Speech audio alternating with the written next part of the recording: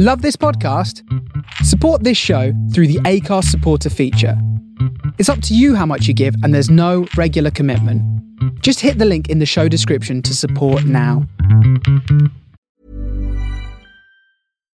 Hi, I'm Daniel, founder of Pretty Litter. Cats and cat owners deserve better than any old-fashioned litter. That's why I teamed up with scientists and veterinarians to create Pretty Litter. Its innovative crystal formula has superior odor control and weighs up to 80% less than clay litter. Pretty Litter even monitors health by changing colors to help detect early signs of potential illness. It's the world's smartest kitty litter. Go to prettylitter.com and use code ACAST for 20% off your first order and a free cat toy. Terms and conditions apply. See site for details. There's never been a faster or easier way to start your weight loss journey than with PlushCare. PlushCare accepts most insurance plans and gives you online access to board-certified physicians who can prescribe FDA-approved weight loss medications like Wegovy and Zepbound for those who qualify. Take charge of your health and speak with a board-certified physician about a weight loss plan that's right for you. Get started today at plushcare.com/weight-loss. That's plushcare.com/weight-loss. plushcare.com/weight-loss.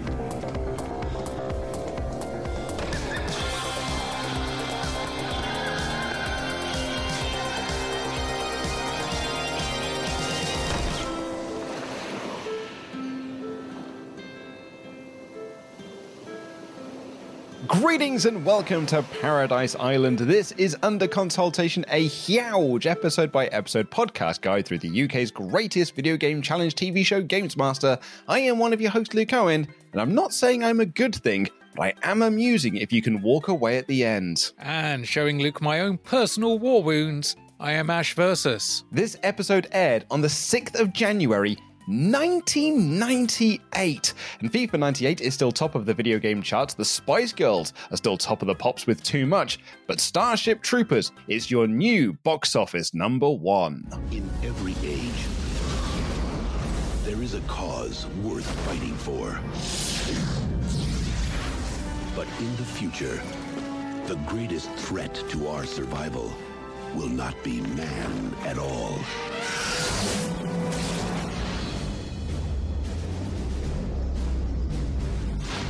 Kid, what's going on? War! We're going to war!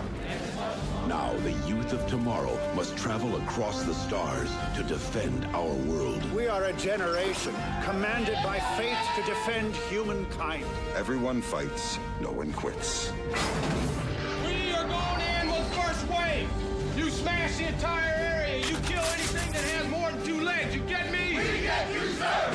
But they will face an enemy more devastating than any ever imagined. Here it comes!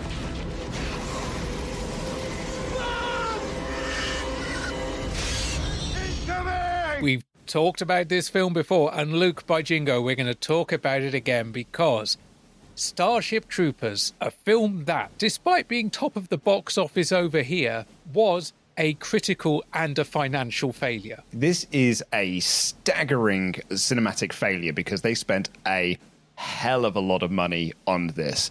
And with, a lot of good basis in there as well. It's Paul Verhoeven, it's the lad that wrote RoboCop, it's Phil Tippett, it's the RoboCop team back together again to work on another movie. And there had been a bit of a spat of big budget blockbuster movies throughout 1997, so they were like, yeah, of course this is going to make a lot of money. Unfortunately, the critical backlash that this movie got meant that it had a sharp fall from grace after its first week. Very, very bad box office failure for TriStar. Now, would you say the critical drubbing it got from a lot of quarters is because people did not get this movie? Critics did not get this movie, and they criticised a lot of things that were actually being done deliberately. That is, I would say, exactly what it is. And I think Paul Verhoeven has even said in interviews and stuff, he thinks that's why the film performed so poorly, is because critics did not get that this movie is satire. And I kind of get it as well. And I'm basing that really off. Like, look at the coverage the Games Master gave it when it was on the show a couple of weeks ago, which is just that this is the next great big smashy shooty sci-fi explosion SFX epic. And all of the marketing around the movie was, this is the newest smashy, splashy, shooty, bug explodey SFX gore fest. Big action movie. And that's not what the movie is. There is action in the movie, of course there is, but it's not really the point of the movie. That's not how the movie was portrayed. So I think critics went into it expecting it to be something that the marketing team had told them it was. It wasn't that, and then they criticized it for it, and also did not pick up that the fascistic overtones are not supposed to be positive. Yeah, because you announced that you're doing a film based on Heinlein's Starship Troopers. You know, originally it wasn't actually based on Starship Troopers. It was a very thematically similar film being written called Bug Hunt or something like that. They went, oh, that's quite a bit like Heinlein's Starship Troopers. Maybe if you, I don't know, increased the fascism, you'd be able to do something. So they licensed it. But then they brought Paul Verhoeven in. And you've got Paul Verhoeven, a guy who made RoboCop. And if you don't know, RoboCop is also a satire. He also made Showgirls, also a satire. Spoilers, a few years from now, he makes Hollow Man. Luke, what is Hollow Man? It's a really fun movie and a satire. This dude makes satires. And somehow, at least 3 films in, the marketing team never thought to watch the dailies and actually go, oh, it's a satire. Well, even if they did, I think it's hard to market a $150 million satire movie, but it is easy to market a $150 million action movie where humans shoot bugs. And also, back then it would have been very, very difficult to sell a $150 million satire to people who at that point would probably still be quite in favour in some ways of some of the ideas being portrayed. America still has a massive gun problem. It still has a massive gun culture. And there are still the people that will say, you will take this gun from my cold, dead hands. That is part of it. Military lifestyle can be a way of life for huge tracts of the United States, and it's a matter of family pride. And then you've got Paul Verhoeven coming in going, this shit's bad, and this is corrupting our youth. Youth are losing their innocence. I'm not sure how they would market that in 1997. I'm sure as shit not sure how they'd market it in 2023. So I get why they marketed it this way. I understand, I don't approve, but I understand. What I actually have a more difficult time with, and I am armchair quarterbacking this, are the number of very storied and very intelligent movie critics that fucking bought the marketing line. Yeah. People that have championed underdog films, people that have championed indie films that have gone against the mainstream, who just went, oh, this is just a big dumb action movie, despite knowing Verhoeven's background, despite knowing his prior work. That irks me because it was their actions that in part tanked this at the box office and means that here we are just past its 25th anniversary and it's still only now really having people look at it and go, oh yeah, because of the show certain areas of the world are in. A couple of years from now, Fight Club is going to be released and it's going to take a good 20 years before people pick up that it's not the movie they think it is. And there are certain people on the right wing of politics who think that is a movie for them, not realizing that it is a movie that is making fun of them. And even with Starship Troopers, like I was reading through Roger Ebert's review of it, and Ebert's references the book, so he is aware of the book, he is aware of Verhoeven's work, and he writes, Starship Troopers is the most violent kiddie movie ever made. I call it a kiddie movie not to be insulting, but to be accurate. Its action characters and values are pitched at 11-year-old science fiction fans. That makes it true to the source material. It's based on a novel for juveniles. I read it to the point of memorization when I was in grade school. I've improved since then, but the story has not. To be honest, I think the only way you can tell that story is as a satire. Yeah, absolutely you can. I mean, Verhoeven he wasn't massively in favour of this idea. Like, he liked the idea of doing it because it was satire, but he does not like the source material. Like, he described it as too right-wing for him. the guy who wrote it and one of the producers, John Davison, were fans of the book because they grew up with it. Verhoeven did not like this source material, and then there were critics reviewing it being like, I think he likes the source material way more than he's letting on because he is doing so much of the source material on screen. That was the other side of it, because there were people that just went, this is a very dumb movie. This is a very stupid movie, and the actors are bad, and the action sequences are joyless, because apparently war should be fun. And then there were people who went all the way the other end and went, no, this is right-wing propaganda. And I think the filmmakers may be Nazis. I think Paul Verhoeven may be a Nazi. I flunked out of college. I did not complete my degree in film, text, and media and all that stuff. I can see it's a satire. I'm not saying that I think I'm cleverer than some of these people. I'm saying that I just don't understand how people would look at Verhoeven and his history of work and go, well, he's a Nazi. Yeah, there was a big stretch. There was the Washington Post that referred to him and the writer as Nazis. When I first saw this movie, I didn't realize it was satire. Of course I didn't, because I was a teenager when I saw this. Well, a young teenager when I would have seen this movie. In the same way that I didn't realize that RoboCop was satire either. It's only since I've become an adult and I've rewatched them with adult eyes that I'm like, oh, right, I see what he is doing there. In the same way that when I first saw Fight Club, I did not realize the point that the movie was actually trying to make. I didn't realize it was a movie about toxic masculinity. I just thought it was a cool movie. And now I watch it and I'm like, oh, I see what they were doing there. So I can sort of imagine, the way that Dominic Diamond talked about the movie on the show, it was, yes, straight after Christmas, it'll be time to dust off your phony ID and head down the cinema for what promises to be the hardest special effects extravaganza in history. Starship Troopers, otherwise known as Humans Fight Bugs in Outer Space. So we have that love triangle thing going on. Yeah, blah, blah, blah, blah, blah. But you won't be going to Starship Troopers for any of that stuff. You'll be going for the spaceships, the explosions, and most of all, those armies of alien bugs. We can't show you the gruesome evidence at this time of day, but believe me, they are nasty. Dominic Diamond, as an adult in 1997, going on 1998, saw that movie and was like, yeah, that's exactly what this movie is. Big, dumb action movie, and I had a great time. He did not see the satire in this. At least, going by what was on Games Master, he didn't anyway.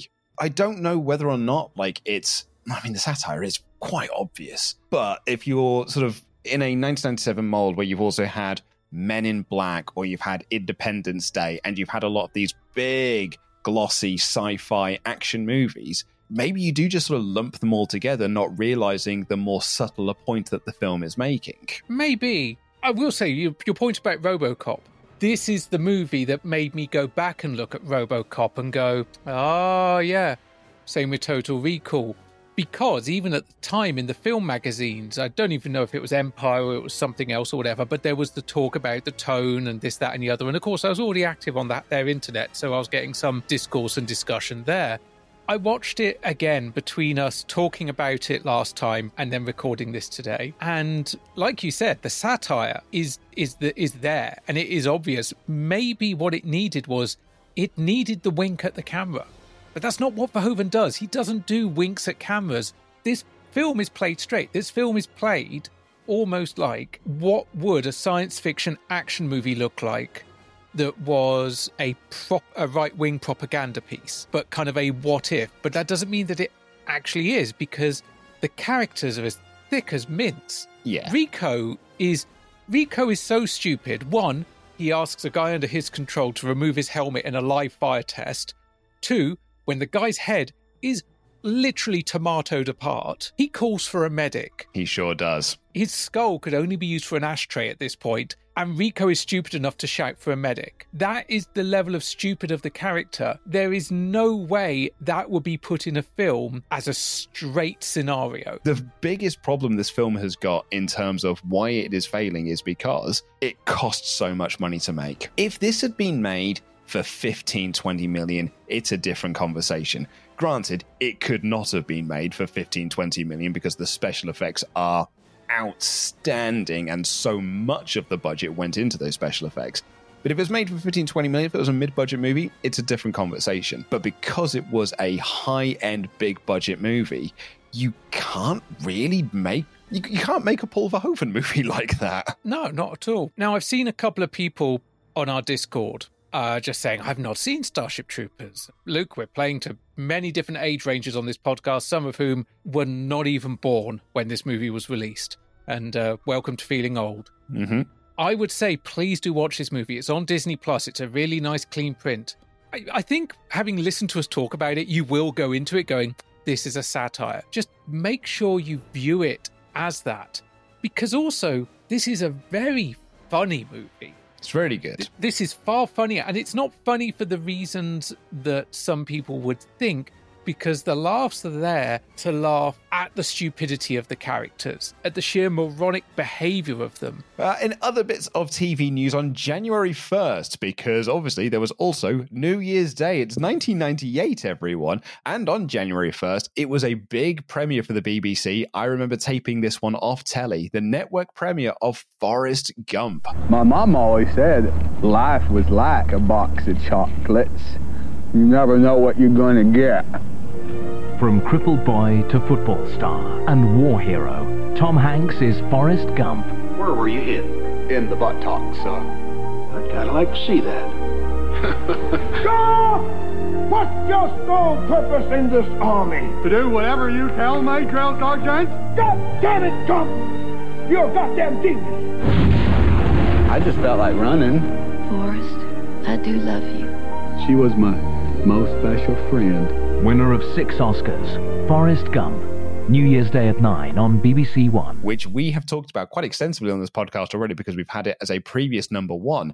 And on January 3rd, although I won't see it here, I'm going to see it when it moves to the Beeb, Buffy the Vampire Slayer debuts on Sky. Have we come to that point already? I know, right? It feels mad. I mean, the fact that we're in 1998 feels pretty insane nonetheless, but it's things like Buffy the Vampire Slayer. It's when I was like reading up, doing the research for Starship Troopers, they were talking about like, oh, they don't want to release it too far in 1997 because it's going to have a competition with Scream 2. And I was like, bloody hell, Scream 2. I know what you did last summer's been and gone. Like, we are in a period of time now. But Ash, before we get into the show itself, have we got anything going on in the magazine of 1998? Yes, because here we are with Games Master Magazine, issue number 64, January 1998. It's their mega preview special for 1998, and a whole new section of news. Lots of stuff we'll get into on episodes where we haven't spent so much time talking about Starship Troopers. But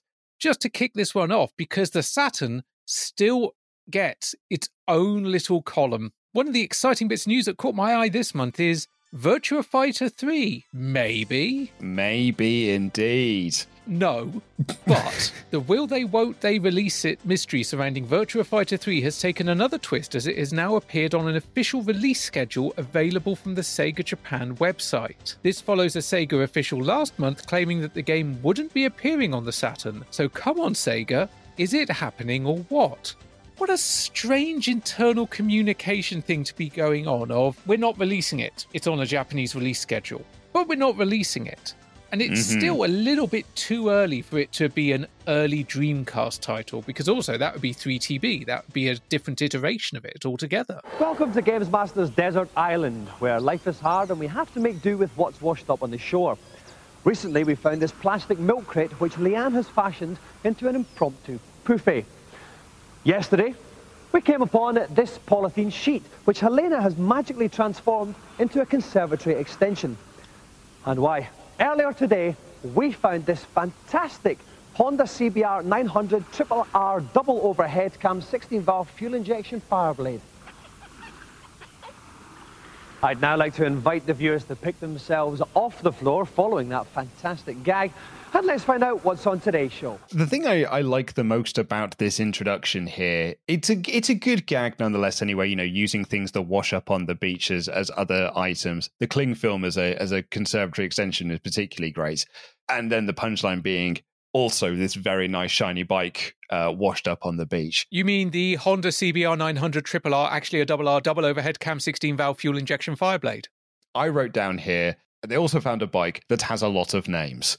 A lot of that is good, but it's the fact that Dom ends this off being like, and while I allow you to recover from how good that joke was, here's what's coming up on the show. That made the joke funnier, tenfold. It's so much better. The only thing that actually got a bigger laugh out of me, other than the post-punchline was just that opening gambit of Leanne turning a Commodore Garden milk crate into a poufet. A little poufet. A poufet. Do they still exist? Yes, my mother-in-law has one. And my wife and I have walked around. In fact, we were walking around shops in Hastings just this past weekend, looking at them and being like, that'd be really nice in the house. My wife wants one. I remember my nan having one, and then I don't think I've seen them since. But I'm glad to know they are still out there in the world, the poufets and the kind of footstools of the world. Yeah, I think for my wife, she kind of wants them. My wife's like 4'11", so it's like it's uncomfortable to sit on sofas.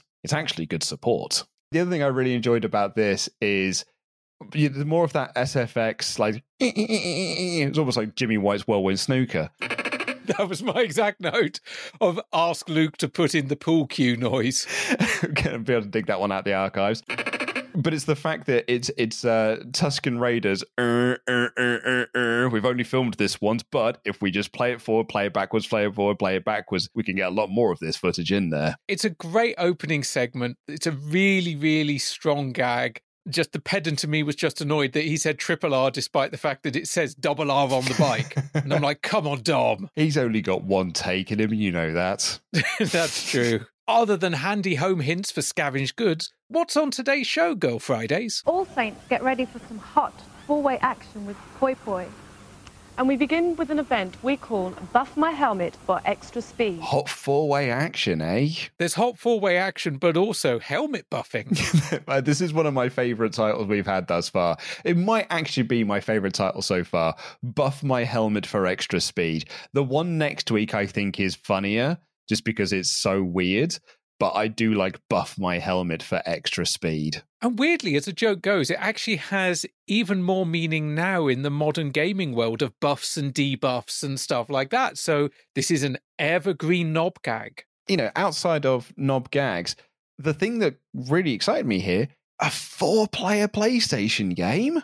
This is great. This is the sort of thing we've been looking for when we're talking about GoldenEye challenges or those 4-player races that we just aren't getting on the N64. They're not using the 4-player ability to the best of its capabilities. Finally here, we're getting a 4-player game on Series 7 and Games Master. Unfortunately, it's Poy Poy. It's a fucking shame that it's Poy Poy, but still, it's a 4-player game. Almost 3-player, but we'll get to that in a bit. Because first up is another big, beautiful, stupid Namco game. What is that game, Games Master? My first challenge of the day is on the brand new arcade title, Motocross Go.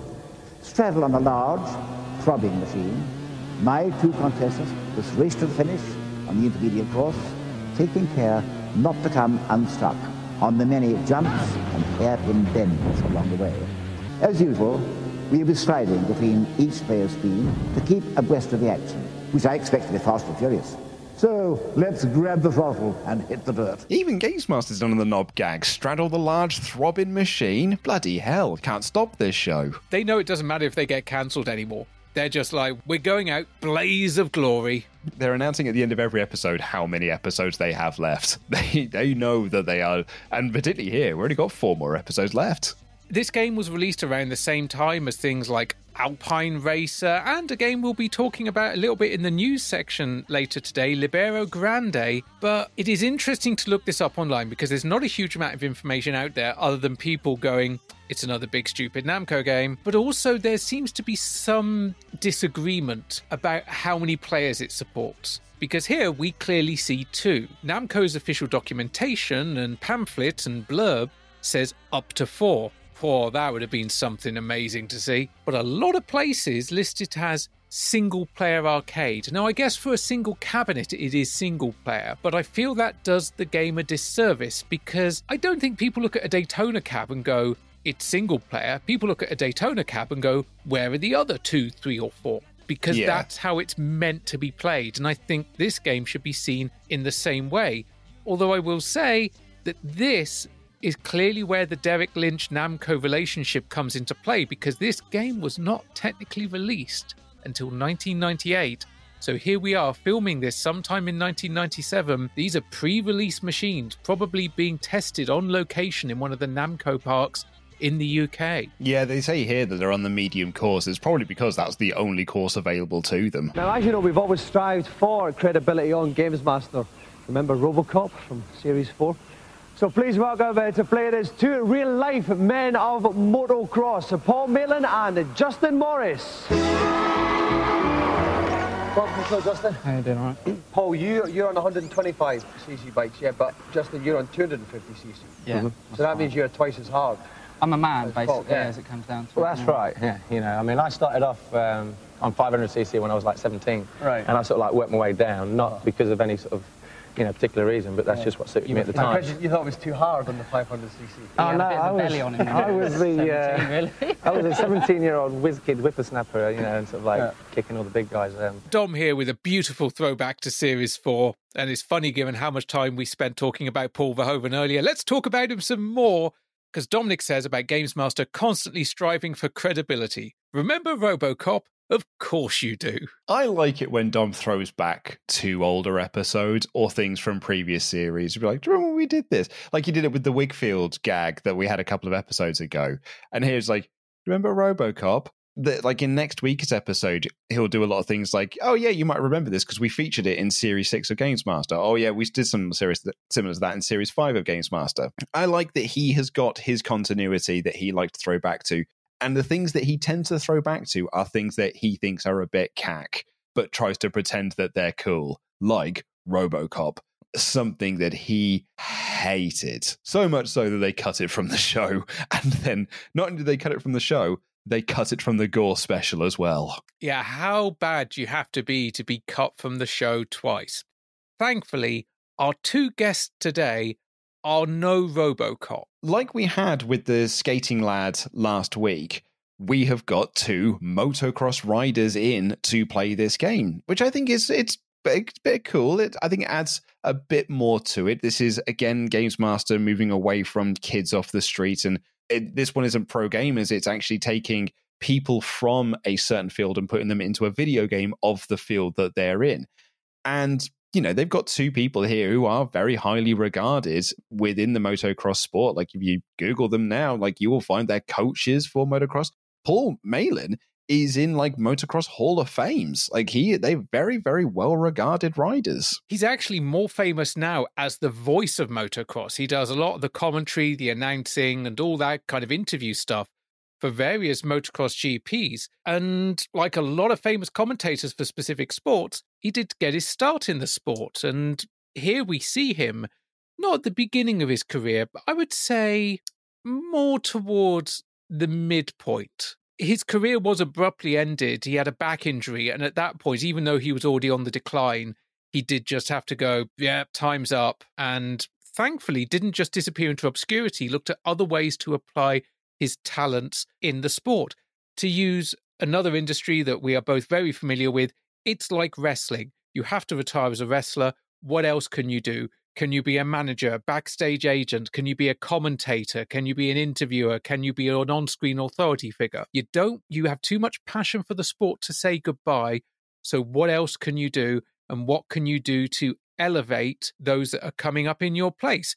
You become a commentator, or in the case of Justin, you become a coach. I like that they're on this show as well. I know Dom made the joke about it, but to add a little bit of credibility to this challenge, it's fun to have pro riders playing a motocross game in the same way that it was fun that you had a pro skater commenting. Well, the idea was funny to have a pro skater commentating on a skating game. You know, when they had rappers on a couple of weeks ago playing the new rapping game. I think there's some really fun game show, light entertainment mechanics to this as a format, as opposed to just getting, look, these guys play this game a lot down at the local Namco Funland. We'll just bring them in to show off how good they are at the game. I do wonder, did the bike from the opening gag belong to one of these two? That's what I would assume. Either that or it's Derek's. Yes, well, we will get to Derek because, boy howdy, the boy is on fire for this episode.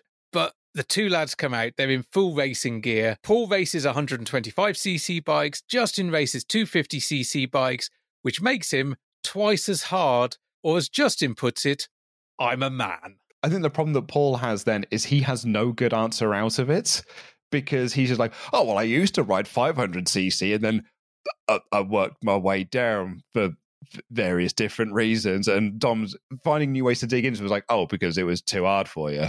And he was like, no, I just, and he knows he is being ribbed, but he cannot find that comedic answer to get him out of the situation he has found himself in. And then Justin's just like patting his belly going, oh, it's the weight, isn't it? And I'm just like, oh, that's harsh. But also, clearly amongst themselves, lads.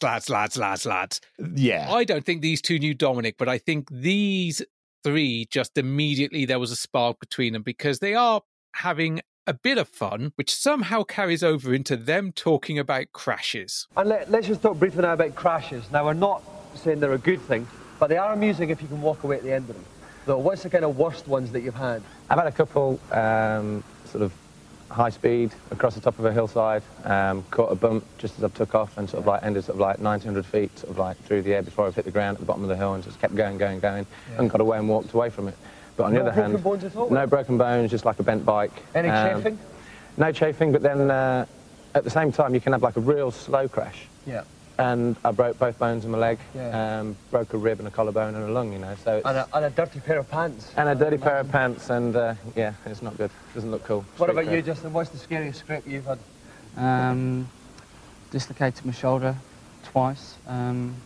Put an exhaust through my leg. Put an exhaust through your leg? I did indeed, yeah. I thought you had to pay a lot of money in private health for that. Well... How did that happen? Did you get on the wrong end of the bike or something? Yeah, basically, I was proceeding in a crash. Before the start of the race. Yeah. I was going for a crash and I happened to save it, but my leg was hanging out the back of the bike sort of thing, and the exhaust just went straight through my thigh. Did the doctor believe you when you phoned them up? Well, I've got an exhaust in my leg. No, you don't. It's probably my thing. Yeah, that was one of the worst injuries of my time. Oh, the finger, yeah. The index finger. Yeah. How did that come off? I caught it between the clutch lever and handlebar grip, and I actually sort of physically tore it off myself.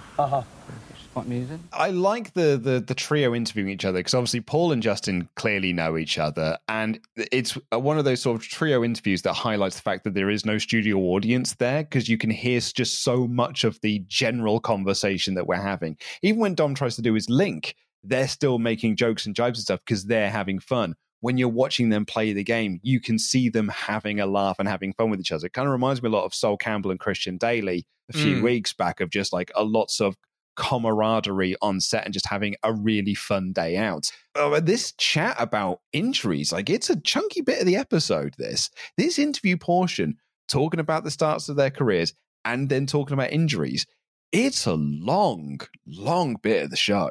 And some of it is stuff that seems fairly standard. Like, I'm sure, like, across motocross and F1 and all these various things, people will often go, oh, I went in this high-speed collision, I flew 100 foot through the air, I landed on my head, I walked away without a bruise.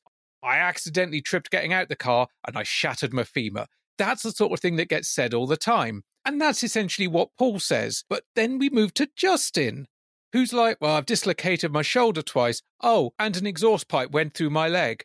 Through his leg. That's Dominic's reaction as well. Dominic is almost pausing, being like, sorry, what, pardon? It went through your leg. And it's like, yeah, no, I just, I got caught in a crash and then it just went through my thigh. It's just, these things happen, I guess. Dom does say, did you get on the wrong end of the bike? Which I thought was a good one. And Paul's like, ooh, a chance for revenge. This all happened before the start of the race. Ha ha! Lads. Justin gets the stinger and goes, oh, also, I tore off my index finger. Yeah, it just casually just goes like, oh, yeah, and I've lost a bit of my finger. And he actually even says as well, Dom clearly has no time left to talk about this further, but he actually even says, oh, I had to pull it off myself. Because that's how hard Justin is. If Dom had 5 more minutes, even if Dom had 90 more seconds, he would have found some material within that, but he has got to throw to the news link because this chunk of the episode's already gone far too long. Are you talking about us or them? I think it's a lot of fun. It's a really good way to start the episode, and it warms you to them to see them play the game. It's just a really engaging segment of 3 guys getting on, ribbing each other a little bit, which continues on as Dominic throws into the news section. It may be a brand new year, but the craze for revamping classic games of old continues unabated. This time it's 10-year-old NES title Metal Gear that's been given the update treatment. In the 90s sequel, Metal Gear Solid, you take on the role of a top master spy, and each of the game's huge levels chronicles your attempts to free hostages, blow up bridges, and desperately impress female colleagues with your collection of silencers. Comparisons with Resident Evil are inevitable, but already Metal Gear Solid is being touted in Japan as the most ambitious 3D project ever. With several billion polygons being used to render a single balaclava, this game looks set to deliver with some of the most dazzling graphics yet seen on the PlayStation. And with Konami's top-level designers on the job, it may just prove to be the GoldenEye beta that Sony have been praying for. We'll see for ourselves when Metal Gear Solid quite literally arrives this spring.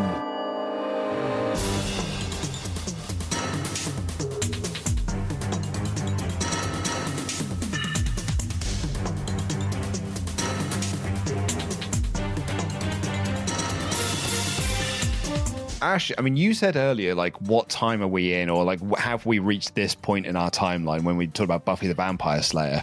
Metal Gear Solid. Metal Gear is in the news items here. Like, it's one thing that we're going to be having, like, Resident Evil 2 and, you know, actual Resident Evil 2. We've had Final Fantasy 7, but it's Metal Gear Solid. And the thing that I love about this is you look at Metal Gear here, and you're watching the footage that's being shown on screen, and you compare that to the first round of footage we were getting for the PlayStation back in Series 4 and then being shown in Series 5. What an amazing leap that console has made in a short number of years to now have, like, there is no way the Saturn could be pulling off things like that, as we well know. And it's not even at the apex of its lifespan as a console. It's still got way more impressive things that it can pull off. Gran Turismo's on the show next week. Like, it is staggering we're at this point and how good this looks at this point in the PlayStation's life cycle. Now, Metal Gear Solid could be an entire episode by itself. There's so much to say about this game. There's so much to say about its remaster, remake, Twin Snakes on the GameCube, which I played very recently and I absolutely loved. I actually really enjoyed that. But those of you that also subscribe or follow Mr. Dominic Diamond's little old purple column may have seen recently that Mr. Diamond has been throwing some shade at me for saying that I covet a 3DO. And in my last comment, I pointed out that actually, without the 3DO and without Way of the Warrior, we would have not had Crash Bandicoot, which means we would have not had Uncharted, which means we would have not had The Last of Us, which Mr. Diamond is talking about the TV show a lot. I now put it to you that we would have not had Metal Gear Solid without the 3DO, because Luke, guess what? What's that? This game started development originally for the 3DO, to the point of Easter eggs about this game appearing in the 3DO release of Policenauts. Because this has had a very long development cycle. As I mean, you mentioned that it's, you know, it's originally 3DO-like. I love that the opening of this news item is almost pitching this as just another remake of an old game. It's just like, it's just another remake, is it? This time it's the Metal Gear game from the NES that's getting rebooted. We've been here for quite a while, but it's going to become like the big thing for the PlayStation. And man, I can see the amount of conversations that we had around the schoolyard about this game and the various different things in there, you know, like plugging the controller into the second port when you're facing Psycho Mantis. Oh, that's so good. Him reading the memory card and being like, I see you're playing Castlevania Symphony of the Night. Literally, like, if they can pick out other Konami games and stuff, it's cool. And, you know, it's there's obviously pervy shite in there as well with Meryl and whatnot, but it is a cool game. And there's a lot of things I really like about this news item, which I feel like I've used that phrase a lot. It's also a great example of not really knowing how to describe what the game is. Because Dom's talking about, like, obviously it's going to get a lot of comparisons to Resident Evil. The only thing I could make me think of that's what he has said that is because he doesn't know how to explain the camera angles. In the same way that when we get to Libro Grande later on, he describes that as a Tomb Raider perspective because he doesn't know how to explain the camera perspective of the game. The Tomb Raider perspective comparison for the football game, I get, but I looked at the screen like a dog being shown a card trick when he said about comparisons between Metal Gear Solid and Resident Evil, because I'm now, 25 plus years removed from this game being released-ish? I don't think I've ever directly compared Metal Gear Solid and Resident Evil. The closest they've come is on a list of games I really enjoyed playing on the PlayStation. The line that makes that even better is because he basically says, the comparisons between Resident Evil will be obvious. Will they? That's news to me. I can't work out other than it's a way to describe the camera angles because they aren't similar. Kind of in the same way that later on he's like, it's going to be so great. It's going to be the GoldenEye beta that the PlayStation needs. I'm like, I don't think I'd compare this to GoldenEye either, other than spies. And silencers. Yeah, snow. And women. That's it, right? Ish. Dominic does not know what to make of this game whatsoever based on what he's been shown. As you said at the beginning, he does kind of list it as a remake, although in his own narration goes, it's a sequel. And it is. It directly follows on from Metal Gear 2 Solid Snake. So all they did was dislodge the colon, much like that exhaust pipe did to Justin. And they set this game 6 years after Metal Gear 2 Solid Snake. So it's set in 2005. Metal Gear 2 was set in 1999, and at the end of that, Snake retires, and then he's brought out of retirement for Metal Gear Solid. What gets more confusing is if you ever look at a proper timeline of the Metal Gear games, the latest Metal Gear is actually one of the earliest, because the latest Metal Gear game actually occurs before Metal Gear Solid. Technically, the first Metal Gear game in continuity is Metal Gear Solid 3, which released in 2004 but set in 1964. And then we move forward from that, and Metal Gear Solid 5 is set in 1984, and then the original Metal Gear was set in 1995, and then Solid 2 was 99, and then Metal Gear Solid was 2005, and then Metal Gear Solid 2 was set in 2007 and or 9. So I tell you what, you can tell it's a Kojima product because this shit gets complicated. You can tell it's a Kojima product because it also starts eating its own asshole as well. Yeah, I'm not going to argue that, even though I love the games. I'm being glib there, but I have not played a Metal Gear Solid game since Metal Gear Solid. And even then I didn't finish Metal Gear Solid. My friend really, well, he liked Metal Gear Solid 2 to a point, and one of my housemates quite liked Snake Eater. But I have not played a game since Metal Gear Solid. And a lot of that is, as we've discussed on this show before, I'm not a patient gamer. So there's a lot of waiting around. It's why I'm terrible at Arkham Asylum. And why I just don't have the patience for it. It's why I really get wound up with Doom Eternal. I've not got the patience for Metal Gear Solid. You got shit to do. You don't have time to wait around and stuff. I haven't got time to sneak around. I just want to run in and shoot people. But if you do, it's like, bloom. Bum, bum, bum, bum, bum, bum. It's like, well, I've got no time for this. I just need to run through and start gunning people down. On the plus side, it does trigger some amazing music. That is true. That's going to be one of the best things about this. Not only with Final Fantasy VII being reviewed as well. Get to download a lot of cool Metal Gear Solid tracks because there are a lot of them. As I say, there's so much we could say about Metal Gear Solid. A little note from production that I loved, though, is Kojima used Lego to model the levels in the area to basically get an idea of what it would look like. And I think that is such a genius idea. I mean, nowadays with Unreal Engine and all these modern tools, it's very, very easy to quickly prefab a level just to kind of get down into it and work out what it would look like from different angles. But 1994, when this development started, 95, 96, Lego. Luke, it makes sense. Proof, if proof were needed, that Japanese people have a bit too much spare time on their hands. Digital cameras for Game Boys have just reached their shops, and images can be captured and manipulated with the accessory's built-in software, allowing you to completely humiliate close personal friends by grafting on misshapen body parts. A UK release seems unlikely because we are smart. What doesn't make sense for Dominic Diamond, however, is the Game Boy camera, which he is quite dismissive of, to the point where he does not expect this to get a release in the UK. June 4th, 1998. In just a couple of months, Dom, and it will be on shelves. It was a very rudimentary monochrome camera for the Game Boy. It paired up with the Game Boy printer, which used thermal printing paper like you get on your receipts from W.H. Smith's and the like. And they weren't marketed as serious photography items. They were marketed as a bit of fun. It's a bit of wacky nonsense. What I find kind of startling about this is I would have thought the Game Boy camera would have come much earlier in our timeline. It being here in like 1998 is just like, really? Was that late in its lifespan? Because like the Game Boy's always been with us in Games Master. You know, the very first feature of Games Master was about the Game Boy. So I kind of just assumed the Game Boy camera was also around, you know, maybe a couple of years after that. not 1998. But then again, the Game Boy Color came out way later than I remember as well. I think I always wanted a Game Boy Pocket camera, but I could just never justify it.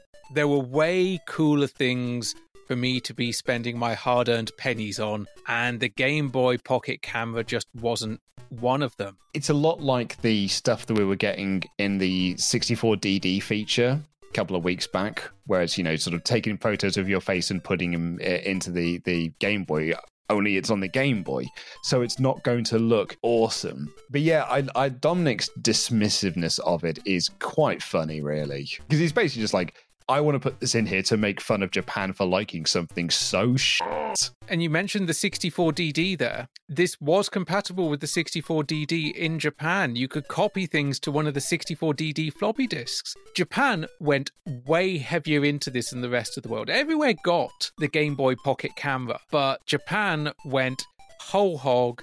You could bring stuff into Mario Artist. You could do things, I think, with SimCity 64, all sorts of things. It was considered there to be just part of this Nintendo ecosystem for the Nintendo 64 that just never really took off. I love the fact that it's compatible with basically every version of the Game Boy as well. There's only like one or two maybe that it's not compatible with, but you can use this on the Super Game Boy if you fancied.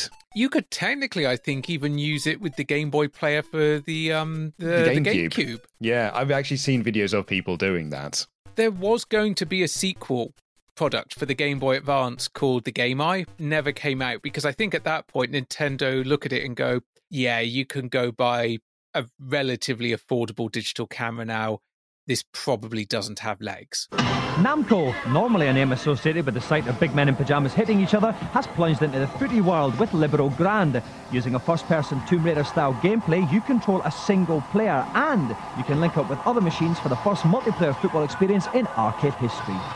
Unfortunately, their grammar is still terrible. Well, speaking of legs, it's a Tomb Raider-style football game, which is interesting because it is a football arcade game that puts you in control of just one player on the field. Now, the kind of conceit that Dominic pitches here is that you will then link up more of these, so you'll be able to link up, say, 4, 5, 6 or whatever, and then you will just individually play as a player on the field and play it with your friends. I think the idea that Dom is kind of pitching is possibly, no pun intended, grander than the product we actually eventually get here. It's a shame because I actually love the concept of multiplayer football where your view is that roughly of the players.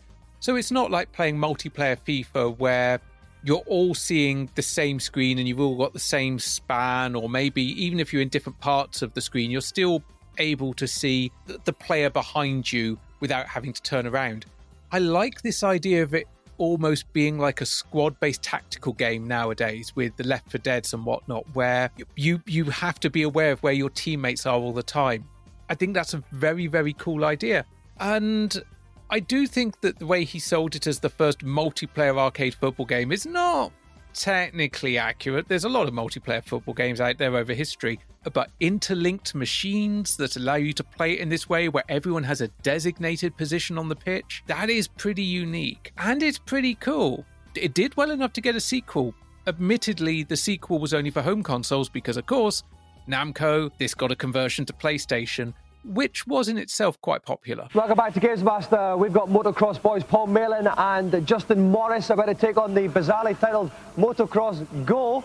Helping me to translate that into English is Derek Lynch from Namco Wonder Parks. Why is it called Motocross Go? Well, in Japanese, the Go has a different meaning of excitement and power, right, and expression. It basically means pants in Japanese, isn't it? Motocross pants. We have Derek Lynch in the booth, because of course we do. It's a big arcade game. And Dominic's big first thing here is being puzzled by the name itself, Motocross Go. And Derek gives a very good answer to this, a very serious answer to this. It just takes him a little while to get there. There's a lot of pauses and silences in what Derek has to say here. You could see the dial-up modem going off in his head when he was trying to think of the answer. And as soon as he started talking, I was just nodding, going, yes, you are right. You can see that in so many Japanese games where the go is the punctuation. You can see it in theme musics for Sentai series. Repetition of the word go, a real fist-pumping moment. Go in Japan can almost be used as an exclamation mark. Yeah. And I mean, this title has an exclamation mark, but it's basically 2 exclamation marks. One of which is the word go. Yeah. But Dominic, this is why the show maybe falls apart, because you don't do rehearsals or anything like that. Because Derek doesn't know what the question is that's going to be coming next. He doesn't really have an answer prepared for it. So he just sort of stumbles his way through an answer that is right. Dom only said that because he just wanted to say pants. So Dom thinks that this game is called Motocross Pants. And then he tries to throw Derek off even more by saying, you've got a massive knob. Now, Derek, obviously, you're no stranger to something big and powerful between your legs, are you? I used to have bones about myself. Yeah.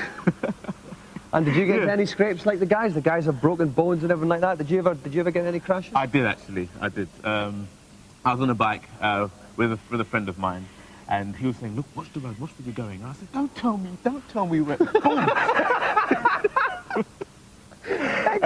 Excellent. Yep, something big and powerful between your legs. Of course, he used to have a motorbike and a huge cock. The fact that Derek was surprised that Dominic said this really shouldn't be the case. Derek, you've been here for a while now, bud. You should know that this was coming. But he does get his own back on Dom when Dom's like, well, you've had a crash of your own, haven't you? And he tells this story, and it is a pitch-perfect sketch. Yeah, you need to watch the road. Stop distracting me. I'm trying to look at the road. Doesn't look at the road. And then they crash. And scene. And Dom thinks it's hilarious. So do the other two. You can hear them having a good old guffaw at it as well. Dom writes about this in the book, about how he really liked Derek Lynch on this season, because Derek Lynch just says the first thing that comes to his mind. And more often than not, it was funnier than the things that he was spending time trying to write down. And it's then just Derek trying to give some very sensible advice. It takes him a little while to refine and reset himself, basically, to be into, and now here is commentator mode. Keep the bike steady, lean into the corners. I mean, you guys know, you ride motocross. There was a moment in this where he says, it's just like the real thing. And at that point, you can almost see in his eyes, his brain registering that I'm telling these guys how to do their job. Yeah. They do this for a living. They've won prizes. But he commits to it, and he just keeps going through the rest of the tips. And they're all sensible tips. And controversial statement, maybe they should have listened to them a bit more. Perhaps indeed. The early doors, this is a very good back and forth. Paul takes the lead, Justin takes over, but Paul immediately catches back up and Justin takes over. They're doing the flicking between screens thing. And again, I think that goes back to the conversation that we were having a few weeks back about why they wouldn't do 4-player GoldenEye, because they want to be able to do this flipping between screen things. Like Games Master even had to explain, we have to flip between screens here to show you how the game is playing.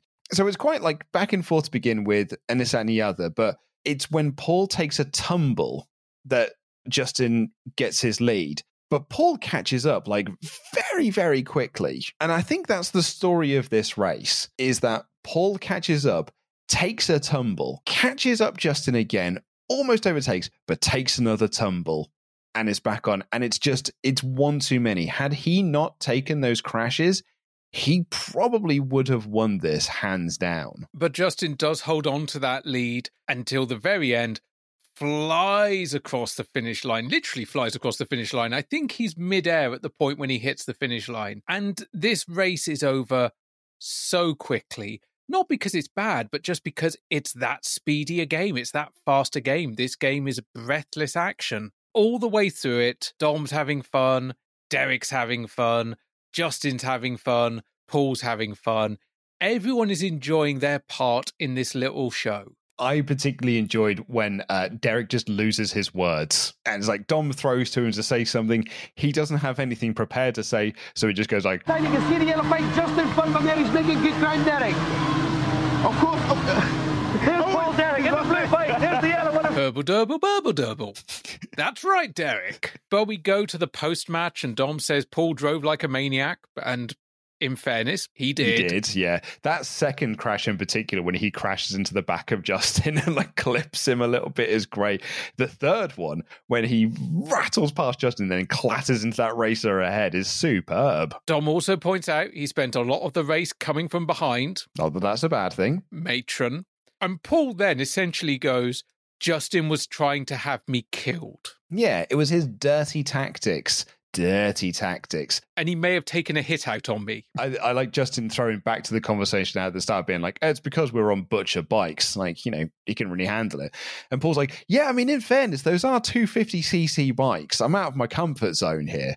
So Justin's like, yeah, well, I guess me winning was inevitable then. They're sticking with their 250, 125, 500cc set of gags, and Paul's leaning into it at this point. They just look like they were having fun all the way through it, all the way through the post-match, and Justin gets his joystick. A nice day out they had. Having failed the audition for the part of Raptor in Jurassic Park, wee cute green dinosaur Yoshi appears on the N64 in Yoshi's Story. In charge of the project, none other than the Japanese gaming genius and Mario inventor, Shigeru Miyamoto. The godfather of gameplay is back with a 2D platformer that will just blow you away. Absolutely. I mean, forget technology. This is an object lesson in how to make a brilliantly designed playable game. You can take your texture mapped polygons and stuff them straight up your little green baby dinosaur, because this game is brilliant. Graphically, it has a lot in common with the first Yoshi game on the SNES. It's very childlike, very dreamy. The whole thing looks like it's been set in a nursery, but it doesn't detract from the fact that it's fiendishly addictive. As with most Nintendo games, there's a very large number of levels to explore here, and every single one has a little amusing sequence in it, or a little new twist or turn. Yoshi's Story comes along and dispels any fears of the 2D genre being dead. Now, the thing about this game is that it transcends its cutesy settings by being superbly designed. It's got a well-paced learning curve that will have you coming back again and again.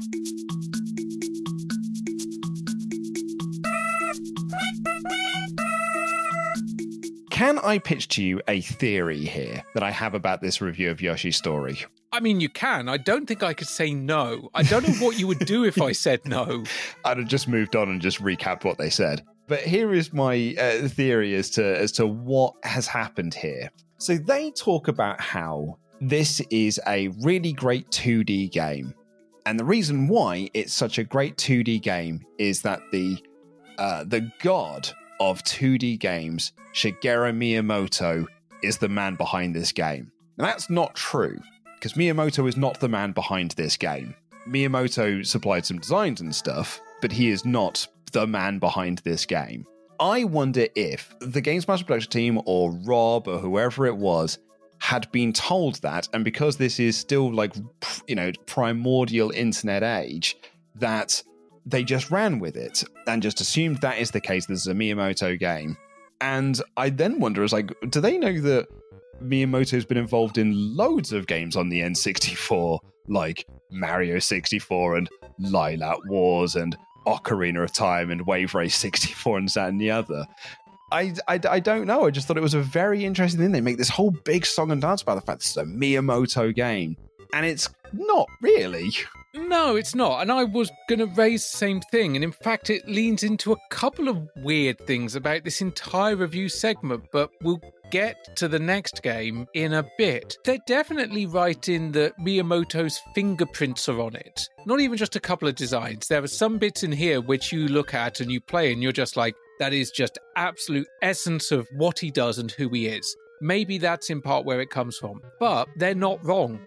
It is an amazing, amazing game. It's a brilliant 2D platformer that does just show you don't need 3D. As Richard says, you can take your texture-mapped polygons and stuff them up your little green baby dinosaur. It goes against the argument that Dom was making just a few weeks ago when they previewed this game, which is that it's a 2D game. In this 3D world, what are they thinking? But here you've got Richard and Rob being like, no, it's a fun game. It's fiendishly difficult. It's got a wicked learning curve. The graphics look superb. The level design is brilliant.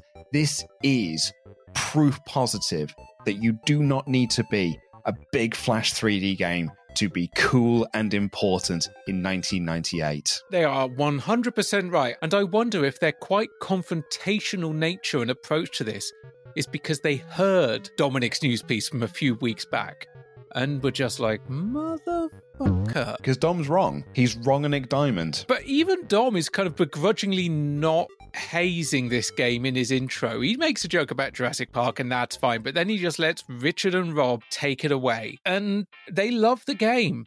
The one thing they don't mention, and it was a criticism this game got from a lot of quarters, is it is quite easy. But it's a game that I played many times over. The fact it was easy didn't remove my enjoyment and didn't stop me wanting to replay it. Because it's interesting, isn't it? Because Richard even says it's fiendishly difficult at times and it's got quite the learning curve to it. But yeah, I think a lot of people when playing the game was like, it's pretty easy. You won't struggle that much playing it. It's got some fun game mechanics. There are a few little tricks that can prove a little tricky, but once you master them, you're kind of just on the way and you know it going forward. Really, really nice use of the analog joystick on the N64 for the egg throwing thing. I think that was really, really well done, really nicely done. I want to go and play it. It's on the Switch. It's on the Switch Online. I just haven't got round to it yet. I need to see if it works well with my Tribute controller because, yeah, that soundtrack's still living in my head. And also, to Dom's point you made earlier, the reason why the Yoshi failed his audition to be a raptor in Jurassic Park is because he was too busy playing Yoshi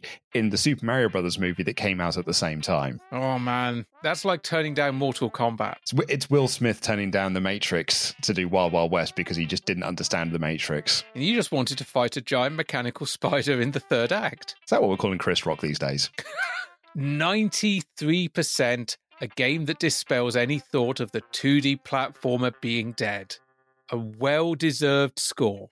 Absolutely, exactly. And I, championing those 2D platformers, I was thrilled to see them really enjoy this. Because there is every chance they could have been down the Dominic Diamond route of being like, oof, this is a bit dated. And maybe if it was Rick and Dave, they might have been. Actually, no, Dave would have still championed this. Dave was still flying the flag for 2D. But that would have probably also made Rick even more anti. That's it. Rick would have even stuck his flag further in the ground that, no, this needed to be a 3D Mario 64 clone is what it needed to be. You know, there's something very pathetic about a grown man walking around attacking spiders and flies with a puny can of spray. Much better at taking them out using big guns and explosives, which is what you can do in Shadow Master on the PlayStation. Shadow Master is a very good example of a modern arcade game. It's very slick, very well presented. This is one of those games that you can just pick up and instantly play. It takes 5 seconds to get into it, and as soon as you start, the adrenaline is pumping through your system. The creators of this game, Psygnosis, have already used these kind of lighting and visual effects before. I mean, they've used it in Colony Wars, they've used it in G-Police, and now they've brought the thing firmly on the ground with Shadow Master. It's very, very visual.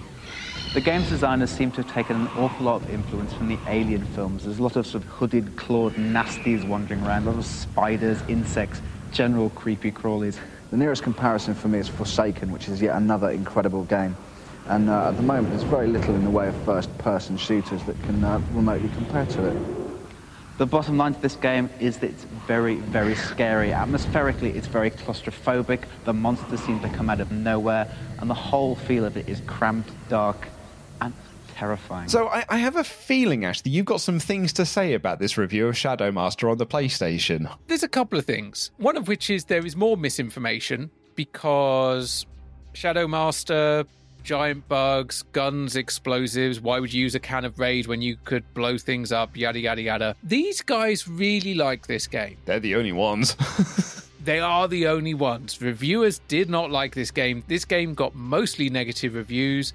While they did praise the visuals, they said the gameplay lacked, it was glitchy, the controls were bad, the game was bad, and they should feel bad. But then we also get into that area of misinformation, because Rob says that Psygnosis have used these lighting effects before in Colony Wars, G-Police, and so on and so forth. But it's not a Psygnosis game. They published it, but it's not a Psygnosis game. It was developed by Hammerhead, a company that was formed out of the remains of Traveller's Tales. But I suspect they played the game, they saw the Psygnosis logo, and they went, there we go. And then you start linking those things together because you look at that and be like, oh, they use that in GeForce. I do wonder if maybe the reason they liked it is because of something in general we've talked about with Games Master reviews, which is they don't get a big review window. So did they not have long enough to play it to find it disappointing or frustrating? And to flip back to Yoshi's story, did they not have long enough to play that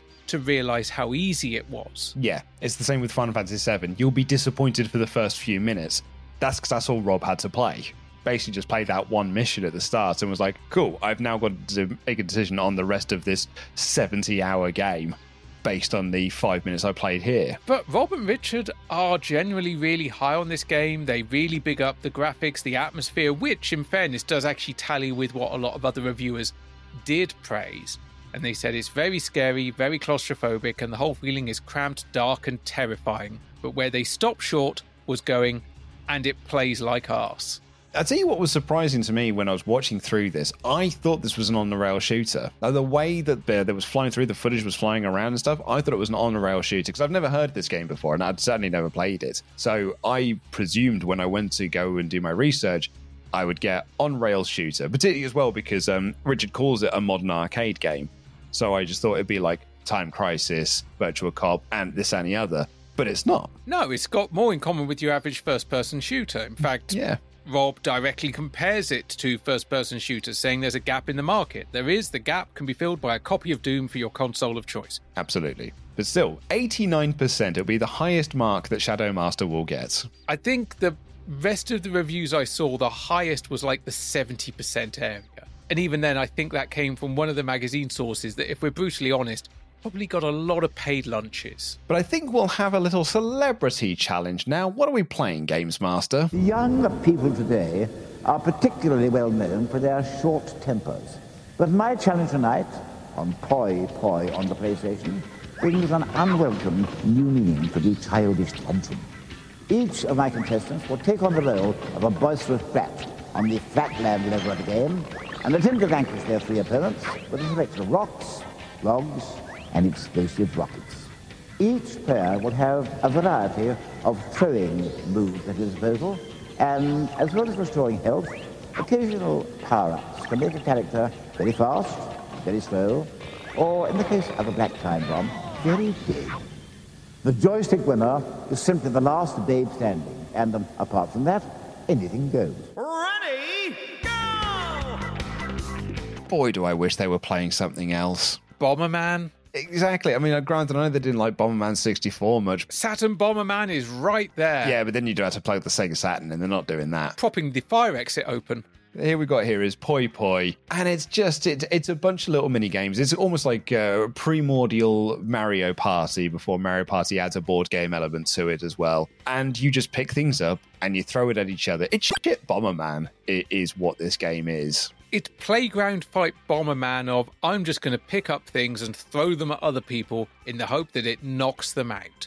Not even knocks them out of the arena, just saps their energy and their will to live. I think you would have a fairly fun afternoon with this game. An afternoon might be a stretch, but if you've got like three other friends around, you've got a multi-tap and three other pads, you might have a slight fun afternoon with it, but it might start to lose its flavour a little bit after that fourth or fifth battle. Amazingly, it did do well enough to get a sequel. I mean, in Japan, I think it was quite popular, because why wouldn't it be? And I do appreciate that it does make use of the PlayStation multitap and it does provide a 4-player party-type experience. One that I imagine would be good for gamers and non-gamers alike. Yeah. Because simple, basic controls, you can get the concept of, I run around, I pick up rocks, I pick up logs, I pick up rockets. I can also pick up other players and yeet them. Sounds fine. And dead bodies. I really enjoyed that bit where once you've defeated one of your opponents, they don't just disappear, they don't just lie on the ground. They become weapons. More fodder for you to throw. But slightly more exciting than the game that's being played are the people playing it, because not since Take That have we had such a high caliber band on Games Master. Right, our guests today have got an album out in the charts, and on that album, in the studio, they worked with KG, Cameron McVeigh, and Johnny Douglas, which is bizarrely coincidental, because they've just finished an extension to My Patio. Please welcome All Saints. Welcome to the show, Shazni. Welcome, thanks very much indeed for coming on. Thank you. Welcome, Natalie. Thank you. Welcome, Mel. Now, Shazni, let's begin with you. Now, you have got a tattoo. We're big fans of tattoos on this show. Oh, excellent. Whereabout is your tattoo? And what is that tattoo of? It's rabbit. Chinese year, the rabbit. That's what I am. Right. It's my Japanese. Now, we also like piercings on this show. I have mine there. Does that hurt? No, it doesn't. It didn't hurt either. I don't remember. I had about 4 or 5 years ago in the Woodstock reunion in New York. And some big hippie called Shadow did it. And that's all I remember. Because I've always wanted to get one done, because the belly things are a bit old, but I want to get a massive brass door knocker put on one of my buttocks. Well, so what about a doorbell? But if you're at a party and someone wants to talk to you, they can just knock. No, a doorbell would be more modern. Doorbell. Might get a bit of a shot. Now you two are sisters. Yes. Natalie, you nick your sisters. Now, did you do that like sisterly thing when you're growing up where you nick each other's clothes and stuff like that? If she nicked my clothes, I beat her up. Oh, we still do. I beat her up now and she nicks my clothes. What do you mean? I don't touch her clothes. Because I've got a sister like that, and she bizarrely, she nicked my clothes. And my house, and my car, and £20,000 from my bank account. So if you have seen Teresa Diamond anywhere, the FBI are looking for her. Now, I would imagine being in a girl band is one of the best things in the world. I'd certainly love to be in one. Mel, what is the best and worst things about being in a girl band? Just being together with a bunch of girls and having fun, you know, like friends, and it's like, that's cool. Worst bit, fighting, bitching, pulling hair, scratching. PMS.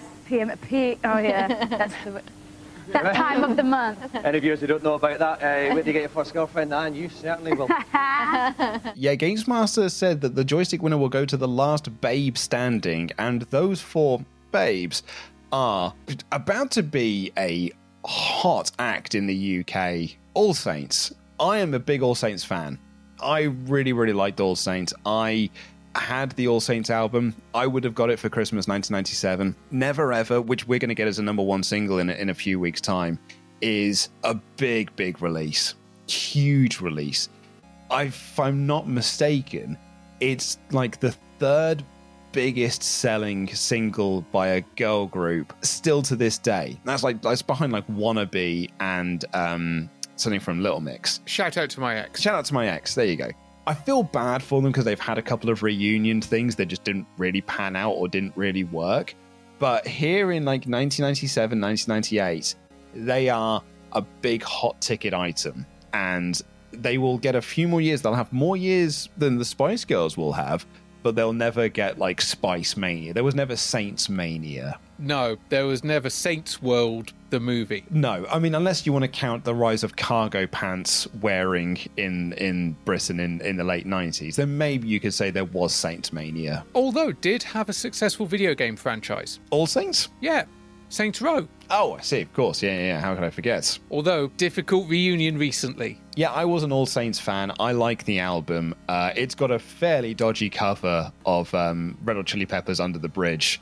But I think Never Ever is a brilliant track. And I was really excited to see them on Games Master. Very disappointed to read in the book that they did not have a good time on the show. Or they basically went on the show believing that it was beneath them until they found out how many viewers that it got and then sort of changed their tune a little bit and had a bit more fun. But in this interview sequence you can get here, Natalie has decided that she is not on board for this.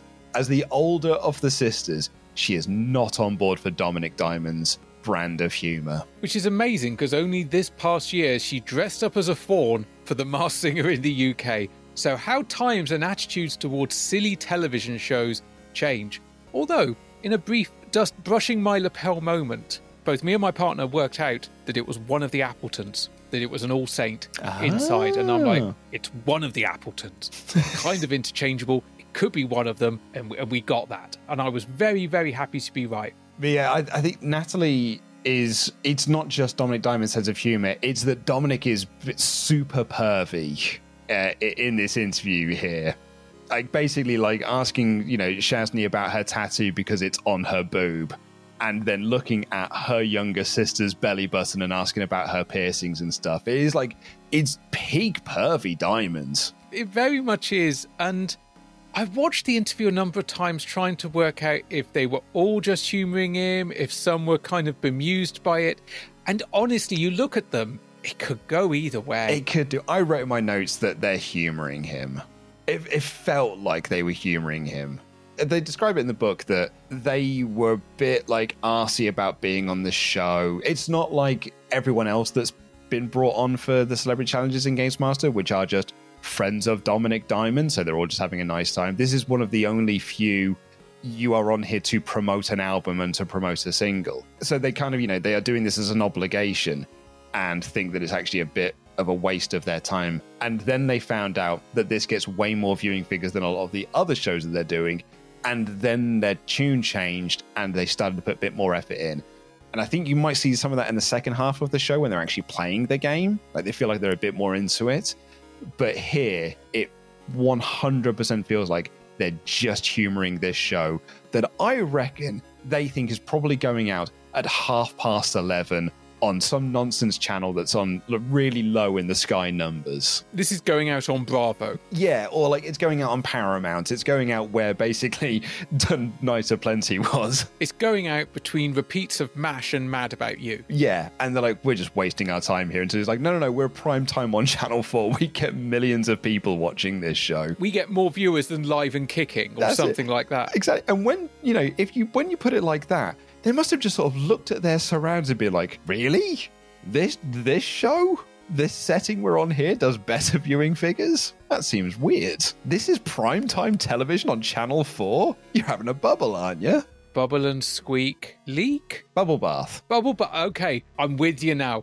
Having a bit of a matey. Doesn't work for me because I would say bath. Bubble bath. Lath. Doesn't work as well. Anyway, now we've finished deconstructing your slang. Let's get back to this interview because there is some gold amongst the awkward. Nicole being asked about her piercing is great because, and I love the pure honesty of this story of, I went to the Woodstock reunion, I got very stoned. She leaves that bit out, but let's read between the lines. She got very stoned and a big hippie called Shadow did it.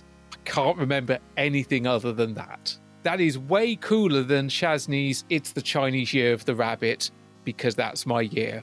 It's way more interesting of going, yeah, I got randomly pierced in a muddy field by a hippie called Shadow. Got out by a hippie wizard. Maybe that's why Natalie is so unhappy, is because she's like, you got it done what in the where? I think they do humour him then when they're talking about him getting a piercing of a door knocker on his buttocks so that the people can knock it so they can have a conversation. And they're like, you should get a doorbell instead. I think there's a semblance of trying, but there is also an overwhelming sense of, yeah, let's just try and get through this. Mel's the one I feel most bad for, though. He just gets to the end with Mel and he just asks her the straight-laced question. What's it like being in a band? You say he asks a straight-laced question. I mean, first of all, I just want to get past Dom's brilliant joke about his sister. They talk about the sisters, do they nick each other's clothes, this, that, and the other, and Dom's like, yeah, I had a sister, she nicked my clothes, and my car, and my house, and £20,000 for my bank account. So if you see Teresa Diamond anywhere, solid joke. Grade A joke, great setup, great delivery.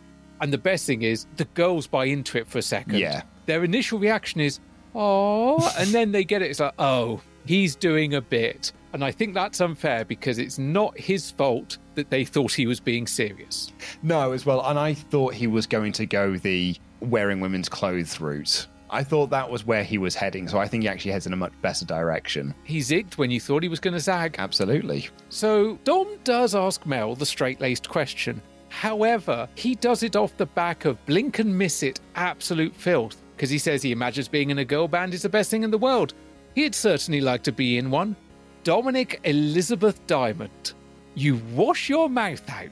Absolutely shocking. Mel chooses to ignore it or doesn't see it. I think Mel just has her answer, which is just, she's got, it's a template answer, it's this and another, and then she gets into the other half of it, which is, it's about the fighting, the hair pulling, the bitching, this and the other, and then just off camera, Natalie, I feel like, is the one who's having the most fun on this set, just goes, the PMS. And Mel's like, Yeah. And then she realises, oh, maybe this is prime time, 6:30. Probably should explain that. You know, when you get to that time of the month, and Dominic's just like, do you know what? If our audience don't know, they soon will do when they get a girlfriend. Dominic's answer is great, and I think they get a bit more on side with him there, because he's not punching down on that one. He's found a way to turn it round and make it all good. It's a nice moment. And Mel does set up Dom's next joke, because when she's talking about it, she's like, oh yeah, the worst thing about being in a girl band, the arguing, the bitching, the fighting, the pulling hair, and then stops making cat noises. So Dominic leads into the break saying he's going off to find videos of All Saints fighting, biting, scratching and pulling each other's hair. Basically, Luke, he'll be in his bunk. Okay, while I search for videos of All Saints fighting and biting and scratching and pulling each other's hair, we'll go to a commercial break.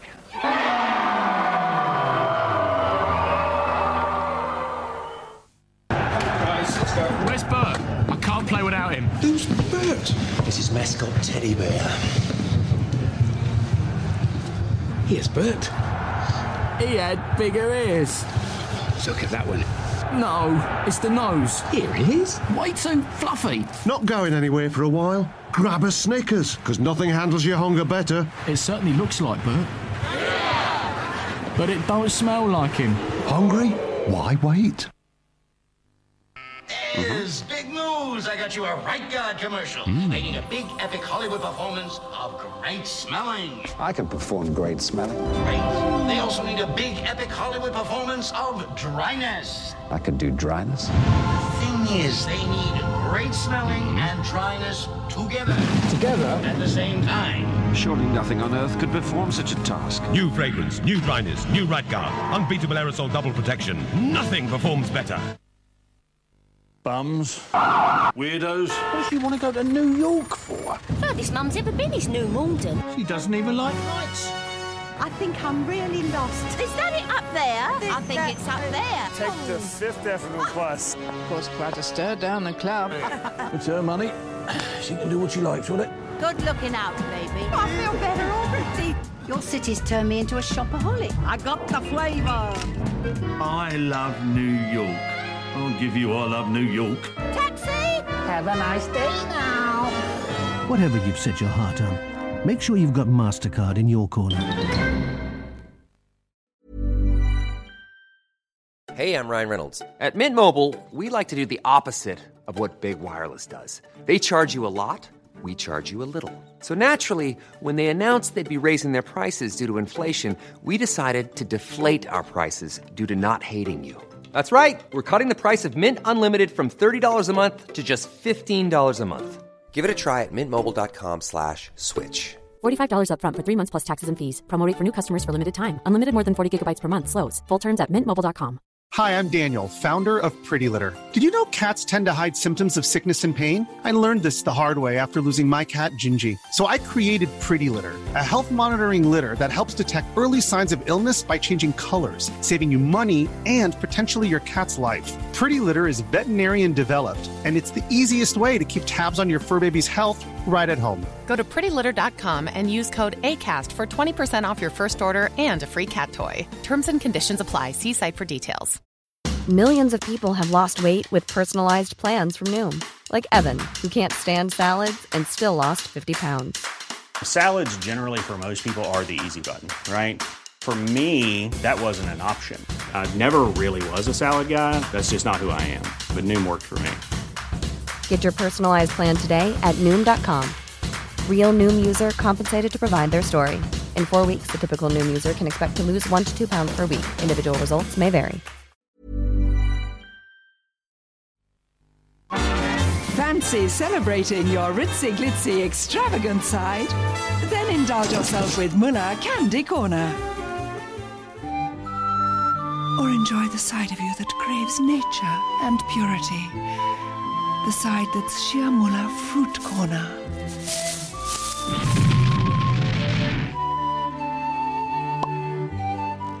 For every side of you, there's a corner. After a hard day working out, me and the gang like working out. McVitie's Go Ahead, apricot or apple fruitings. light golden biscuit around a tangy fruit filling. 95% fat-free. 100%. So go ahead, people. Make your day. Starting in the Sunday Times this Sunday, get away from it all. With up to 50% off a huge range of holidays to over 100 destinations around the world. See this week's travel section, only in the Sunday Times. I'd like to dedicate this to a great teacher, to Howard Brackett from Greenleaf, Indiana. The statement. And he's gay. The reaction. Whoa. The denial. I'm not gay. Now. We just ran into each other here at the intersection. Homosexual. Intersection. The truth is coming out. Is he gay? No. No. Yes, he is. Excuse me. In and out. Why doesn't anyone believe me? My mom, my dad. Look at my hand. New from the X-Files. Is Mulder dead? Redux. Find out first. On video.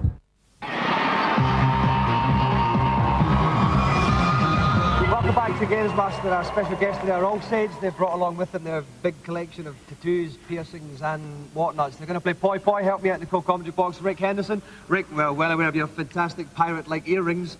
Have you got any secret tattoos? I've only got one very secret tattoo, and it's not even on my own body. Whose is it on? It's on that person you murdered and buried under the tattoo. Rick's line here. Okay, here's what I think might have happened is, again, there's no rehearsals on Games Master, so Dom is like, I'm just going to ask you a question. The question he asks, have you got any tattoos? And Rick's like, well, it'll be funny if I say that I've got a tattoo, but it's not on my body. Not thinking about what the follow-up question might be to that, which is, what? And then he's just like, I've got no answer for this, so I'm just going to laugh and put my head down. And Dom just goes, probably that one you buried. I thought it was a great answer because Dom's like, do you have any tattoos? And Rick's idea I think the idea Rick's going for is, I've got a secret tattoo. It's so secret, it's not even on me. Yeah. That is the joke he was going for. That is a joke he was trying to land. Unfortunately, because no rehearsals, one take only, it doesn't quite. And that just gives Dom the avenue to go, well, it's because you're a murderer, isn't it? Yeah, of course, Maria. Stop murdering people. Rick, you might listen to this. Stop murdering people. What is there to say about this challenge? I mean, I can tell you exactly what there is to say about this challenge because it's mostly what my note is. They pick up things and throw them at each other. Shaz is eliminated first. Mel is eliminated second. It does give us the, in any other game, interesting scenario of sister versus sister. But then, after using one of Mel or Shaz as a weapon, Nicole wins out of nowhere. That's the challenge. That's it. It goes on for a while as well, because we're in the second half of the episode, and it's this and the feature, and then we're done. So it feels longer than maybe it actually is, but it is just a lot of the same repetitive shit. Disappointed my girl Mel went out second. She was my All Saint. So I was really pulling for her to get the win here. I bet you will. Even though the Appletons going up against each other is the much more, like that's a good sort of final battle for you. But my favorite part of this challenge, and it did genuinely make me laugh, which is when Nicole picks up a large rock and throws it, and in doing so, hits two of her bandmates. And Dom says, oh, that was really good throwing. And off mic, you can just hear her go, fantastic rock throwing action there. That was from Nikki there. She landed a cracker. Thank you. We've had a number of moments like that in Series 7, and it's lovely. It's lovely, lovely moments. It's again that idea of, because there is no studio audience there, they are just hearing each other just chat very, very close to each other. Also, like the visual, all four of them sat there with their PlayStation controllers. We wanted more of these sort of multiplayer challenges in Games Master. I just wish it was on something that was not this game. Performances in reverse order. Shazney, starting with you. You didn't last terribly long there. No, I'm not very good at this game. I'm a professional at Street Fighter. That's not bad. That's about 17th on our all-time good excuses. Rhoda, then Mel, you were the next one to copy. What were you finding difficult? Holding the actual control pad. Not many people find that part hard, the holding of the joystick. Wait, is that a size thing? It could well be. Now, we were left with the two sisters having a fight. She was trying to, like, blow me up all the time. She was throwing things at me all the time. She even picked me up and threw me, didn't you? I certainly did. Just wouldn't leave me alone. But post-match, Shaz says she didn't do well, she's not good at this game, she's a pro at Street Fighter, and immediately I just went, I want this to be true. That's what I thought. I was like, put him in a Street Fighter tournament. Single elimination. Any fighting game, there'd be transferable skills. Absolutely. Single fight. And you can do more of those girls fighting each other type jokes if you want to. Just do them on single elimination Street Fighter. Put them on Street Fighter EX Plus Alpha from a couple of weeks back. Absolutely. True or otherwise, Dom does say it's number 17 in the all-time great excuses. It really is. It's not even blaming your controller. It's going, if this was Street Fighter, I'd have kicked all their asses. I'm choosing to give Shaz the benefit of the doubt. I'm believing she's a regular Street Fighter master. I am too. Poor old Mel, though, walks into this next one and I don't know how she didn't see it coming either. I think she did. You think it was all set up? Because like her laugh afterwards is just like, oh, I should have seen that coming. I think she knew the territory she was skittering into, because she says she had difficulty holding the controller, and Dom's like, was it too big? And she was. You look at her holding the controller in the game, she's holding it like she might hold a venomous spider. She's not quite sure what's going on with it. I think the only reason why I don't think it was a setup is because she does not use joystick. Dominic Diamond introduces joystick into the fold here. She just says, I had difficulty holding the pads. And then he's like, oh, yeah, difficulty with the joystick. Was it a size thing? And then was like, oh, I should have seen that one coming. But she does follow through on it. Yeah, oh, absolutely. She does not like bat away from it. She does play into it. But then we end with two sisters fighting. They don't really have much interesting to say. They say nothing. And then Nicole wins. Dom has a tattoo. This is actually probably the funniest joke of the entire segment. He has a tattoo of a pair of pants, just in case his trousers fall down and he's forgotten to put a pair of pants on. Of all the gags that Dominic tells where I think, is this believable? Dominic Diamond having a tattoo of a pair of pants, I find all too believable. I think if I was to get a tattoo to commemorate the journey that we have been on, it would probably be a silhouette of a pair of pants or something. Unfortunately, we're not going to know about Dominic's tattoo because for legal reasons, it can't be the subject of today's feature, although I really kind of wish it was. Fate of the universe will be decided as it should be. In Mortal Kombat. Funnily enough, Stephen Hawkins wrote a book about the very same thing. Having conquered the big screen once already, B-list actors everywhere are strapping on styrofoam chests for the second round of the greatest pan-dimensional punch-up in the world. Break out the bikinis and hockey masks, it's Mortal Kombat Annihilation.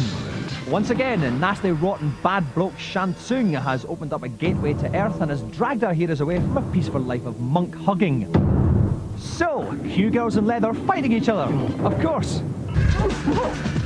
As well as the standard martial arts moves, the actors had to undergo a strict training regime of ballet dancing, playing hide and seek, and trampolining. Despite all this, Mortal Kombat Annihilation promises to be a special effects bonanza, with computer graphics and models combining to reproduce the characters we've all come to love so much. We're doing something that's never been done before in special effects. We're having 100% digitally animated creatures fight in hand-to-hand Mortal Kombat with human beings. This final feature is disappointing on multiple levels. A, it's Mortal Kombat Annihilation, a disappointing movie. But B, we've basically already had this, because we had this a couple of weeks back when it was in the news.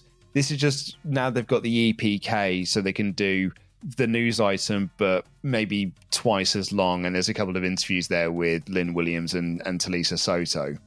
But because we had it just a handful of weeks ago, it just feels like almost recycled content. I will give it a passing grade, though, because Larry Kasanoff talks about how good the CGI is, and I know that to be a lie.